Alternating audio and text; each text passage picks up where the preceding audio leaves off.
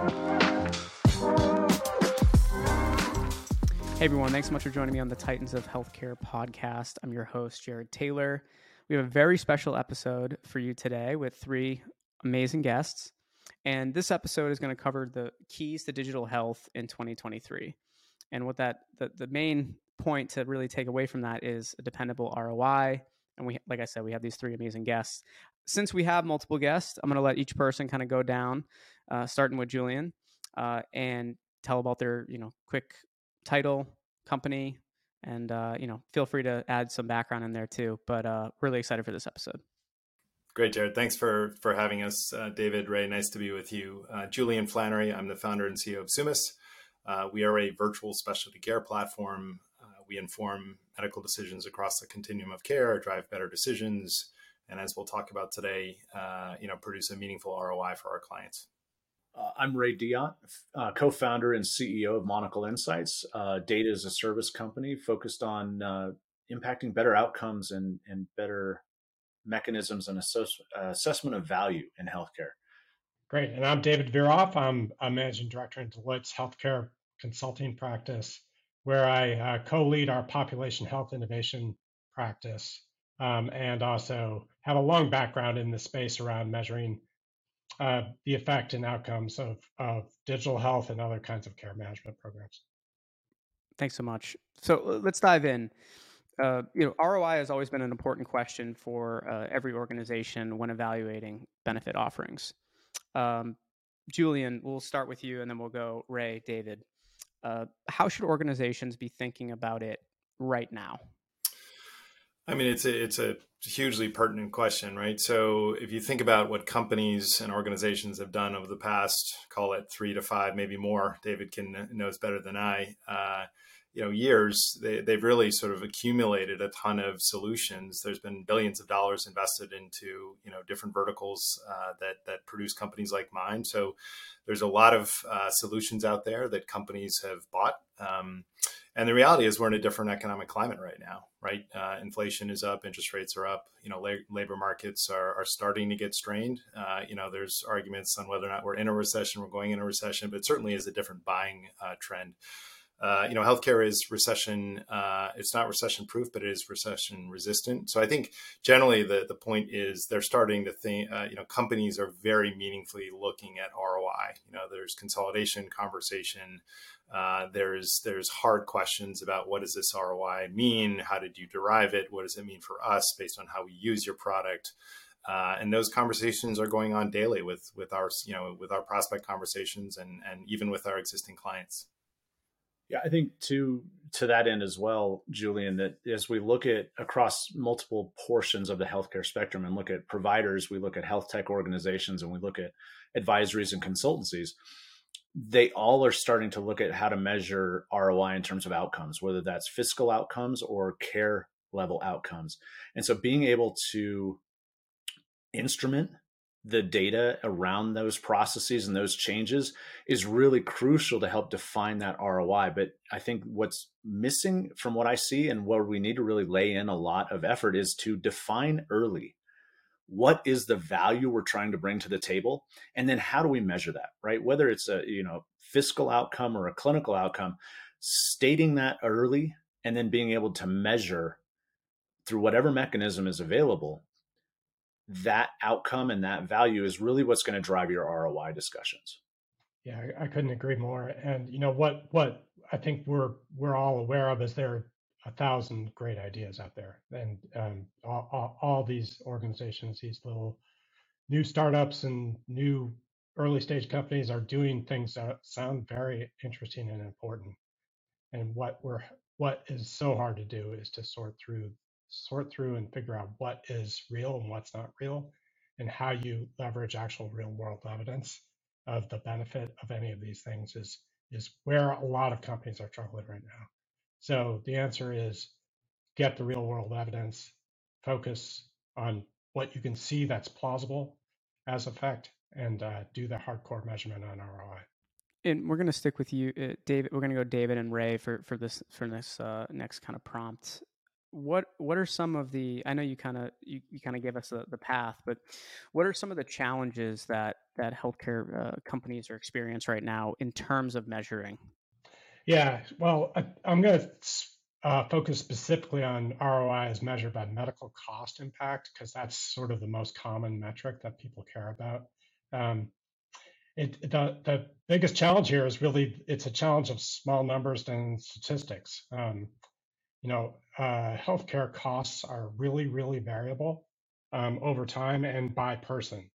And the only way to manage that variability is to look at large numbers of people being impacted or receiving a treatment or an application of some sort. Um, and what we see is a lot of studies that are produced that have really small numbers, and it just is incredible given the fact that there's so much variation. So the second biggest challenge is really how do you compare? Like what if you're struggling with this, how do you actually define a control group or a comparison group? The gold standard here is a randomized control trial, which is, of course, very impractical in the real world. um, so, uh, so we go through a lot of machinations to, build appropriate comparisons. And of course, the most natural comparison that everybody goes to is look at things over time. So you see a group that you've already intervened upon, and you say, their their behaviors have changed, and their cost profiles have changed, and their utilization of healthcare has changed, and that's a natural one to do, but it's also fraught with challenges um, because there is variation in care and care delivery. If you're targeting your intervention on very high risk people, the law of statistics would tell you it's likely that that group is going to be lower cost in the future. So you can't just look at over time comparisons. And so what we end up doing is spending a lot of energy on trying to build appropriate, reasonable proxies, pseudo controls that are out there or seeking natural experiments. So that all sounds hard. It is actually hard, complex statistically, and require a lot of expertise about how to execute fairly. And actually, for observers like us at Deloitte, really assessing the validity of all these studies is a big challenge as well. So, David, I couldn't agree more. I think at the end of the day, it boils down to a lack of data, or what we like to call an information asymmetry, right? A lot of these organizations don't have the visibility that they need into the data that they can actually do a good, fair assessment of value or of ROI, right? We talk about small clinical trials, you talk about small numbers. Honestly, sometimes when you start looking at the provider space, they can't see market level movements. They can't see the entire journey of their patient. They can't see all of these things. And in the health tech space, data is so disparate in this space that it's hard to pull all those things together to really say we are doing a good job of value of determining our value and providing our ROI, because we simply don't have the data, but we need access to more and more and more data and information. So I think that really is the biggest challenge, is that information asymmetry and the inability to see an entire market or an entire situation or an entire journey of a patient from multiple perspectives. And without that, it's really difficult to judge value and judge ROI. And so you have to get into the machinations that David just discussed about doing statistical analysis and understanding uncertainty and all of these other things that are really band-aids on a larger problem, which is that lack of knowledge and lack of insight. And Julian, I want to kick it over to you, because your company has recently launched this new ROI methodology. What is that? Can you give us more of a background beyond that, since this is the core topic here? Yeah, no, it's really interesting to listen to David and Ray, and we're happy to be partnered with Ray and Monocle. They have a terrific database. They've been terrific partners in terms of providing the data that we measure our ROI against. So, we have one thing going for us. One is, well, we have multiple things going for us, but the first is we focus in specialty care. And if you look at the data, David can attest to this. I think specialty care, specialty pharma is really where a ton of cost is, right? And so we have the benefit of not being a wellness offering or somewhere it's very hard to pinpoint the impact you have. Number two, we set out to design something that was a sort of aligned with our business model, which is, and we wanted to make it very honest and reliable, right? And so David mentioned this concept of trend, over time. We feel trend, there's all the challenges that David mentioned, but there's also, if you have 40 solutions as a large company, how do you know who's impacting what? Right. And so, for us, we said, hey, let's look at the episode, right? The journey. So a member comes to us with any health question, could be allergies for their kids, could be, cancer. And, what we're doing is we're providing that, accelerated access to a high quality specialist who's going to help them understand what they need to do in healthcare, make better decisions. Ultimately, what we do is help people make better decisions, which drives better outcomes and ultimately drives cost avoidance. So we're going to measure the episode, right? So we're going to look at, the decisions that came out of that episode. And then the magic really happens when we compare it against the data that comes out of Ray's company, where we take a cohort from a database of 340 million patient lives. And we make that look like the patient demographically, geographically, and whatnot. And so we compare kind of the decisions that patient made and the track that they're on versus the cohort. And we look at stuff like avoided surgeries. That's the easiest one. But you look at changes in treatments, changes in drug regimens and then visits, right? So we're people are often just dancing around the healthcare system trying to figure out what to do, especially in specialty care. So once we do that, we can, we roll that up to really 15 categories that are sort of very much aligned with the top claims drivers of companies, right? Who are self-funded, everything, cancer, MSK, and all of our episodes roll up to those where we have an average savings per category, which we can compare against their claims data. So what's so cool about this is, we can we can basically sort of fashion an industry specific ROI, because a technology company with a younger professional, population might be different than a manufacturing company, just in terms of the different types of, health concerns that their population is dealing with. So we can do it industry specific. We'll be able to present our prospects and clients with, a utilization profile. How many of their members are using us? And then we can show them that, per episode, per condition, cost avoidance, which we think is, again, very honest and reliable, was, sort of credentialed or stamped by Milliman last year. So we feel pretty good about it. And again, in a very critical ROI environment, we feel like it's very defensible versus something that's a little bit more wishy-washy. Thanks, Julian. Yeah. And kicking it back to David and Ray, like, Julian was talking through data, right? What role does data and data analytics play in creating and measuring that ROI? We'll start with you, David, and then we'll kick it over to Ray. Yeah, I mean, what I think is that all this requires, as Ray was suggesting before, it requires excellent data and insights from the data to really get clarity about what your intervention is and metricize that as much as possible, and then also to build proxies of what the outcomes are that you're expecting. And Julian referenced that as well. It's not just that ultimate measure that you care about. It's what the sort of indicators along the pathway to success are. So I'll give you an example of this. If you're implementing a new care management program, you wouldn't just jump to the question of how many dollars does that save you. You would actually understand, are you engaging the population deeply? Are you getting the kinds of actions that you are expecting to result from the care management to happen? Do you have the metrics associated with that? And then are you seeing, for the people you're engaging with, a change in their utilization profiles of the healthcare system based on what you see as differences in the behaviors? So building that whole frame requires a lot of analytics capabilities and a lot of data sources that, frankly, sometimes are not very well curated in our environment. Yeah, you're very right, David. The data landscape in healthcare today is so fractured and fragmented and of wildly varying quality that it's hard to put your thumb on something that really is highly useful. To Julian's point, being able to look both deep and wide is really crucial. And the only way that you can do that with any sort of validity is by having robust data to do that with, to be able to segment populations, to look at cohorting, to drive those things.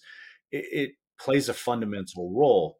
To David's point, right, then the analytics, it's about the analysts and the decision makers understanding the process and the points of value that you're going to hit in order to build up those analytics in such a way that they're meaningful and believable, and that you've managed and mitigated uncertainty from where you're getting data to how that data is being manifest to how it's being analyzed and then decided upon.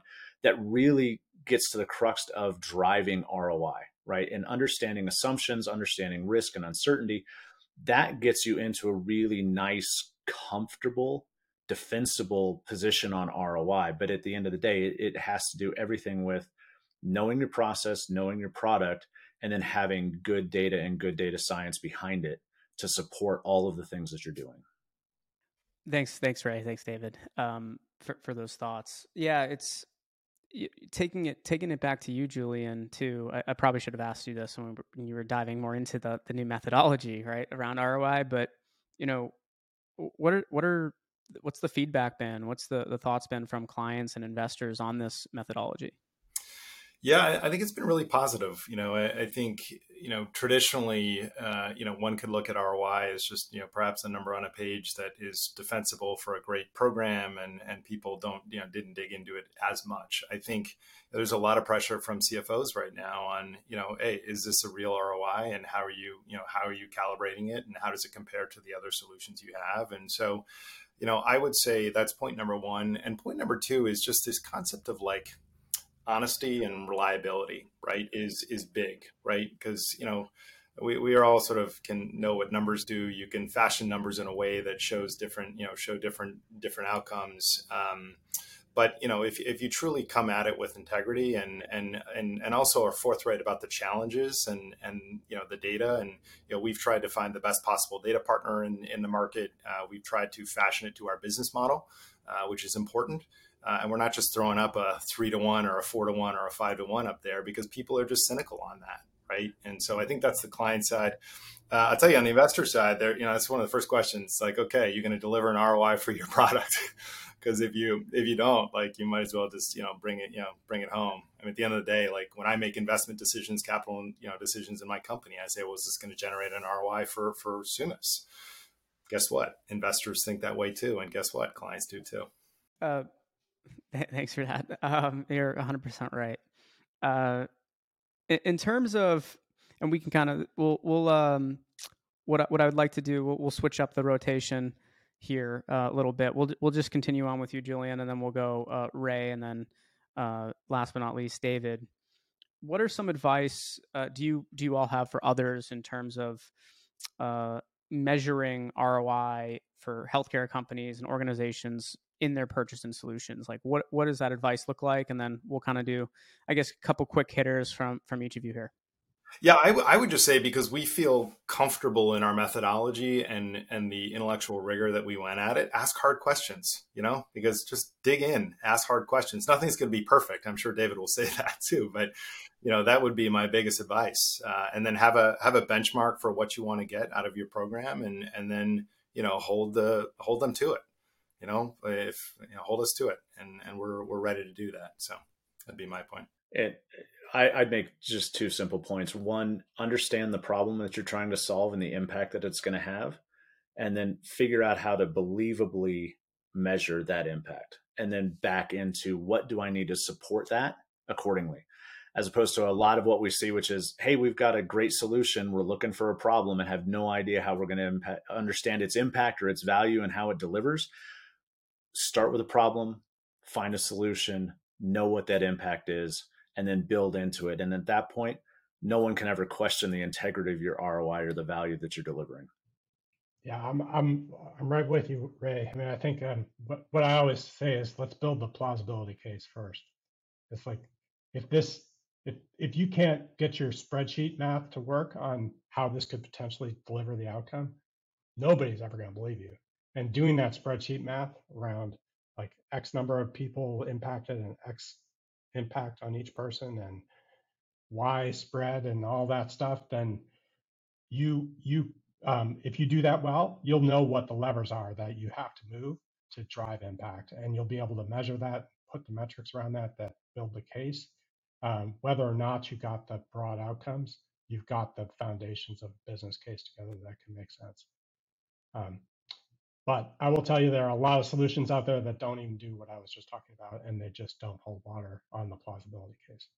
And I think that's one of the interesting things when you look at some of the companies that have maybe failed over the last couple months, year, is they weren't able to show that ROI. There's some companies, right, that are in a forever funding cycle where they hope they can find that. And a lot of these health systems, and even these other digital health companies, they need, like, before they might be able to experiment or have a lengthier time, right, to show ROI, and that kind of got cut to some degree. So it's certainly been interesting to see how how this plays out. I think, Julian, you mentioned earlier in the conversation, right, that it's not that healthcare's recession proof, but it can resist a lot of the pieces of recession that other industries can't survive through. But gentlemen, I'm so glad that we were able to have the three of you on here to talk ROI in healthcare, and I really enjoyed the conversation. Hopefully we can have you come back on and we can dive into some other issues, but really appreciate having you all here. Thanks, Thanks, Jared. Jared.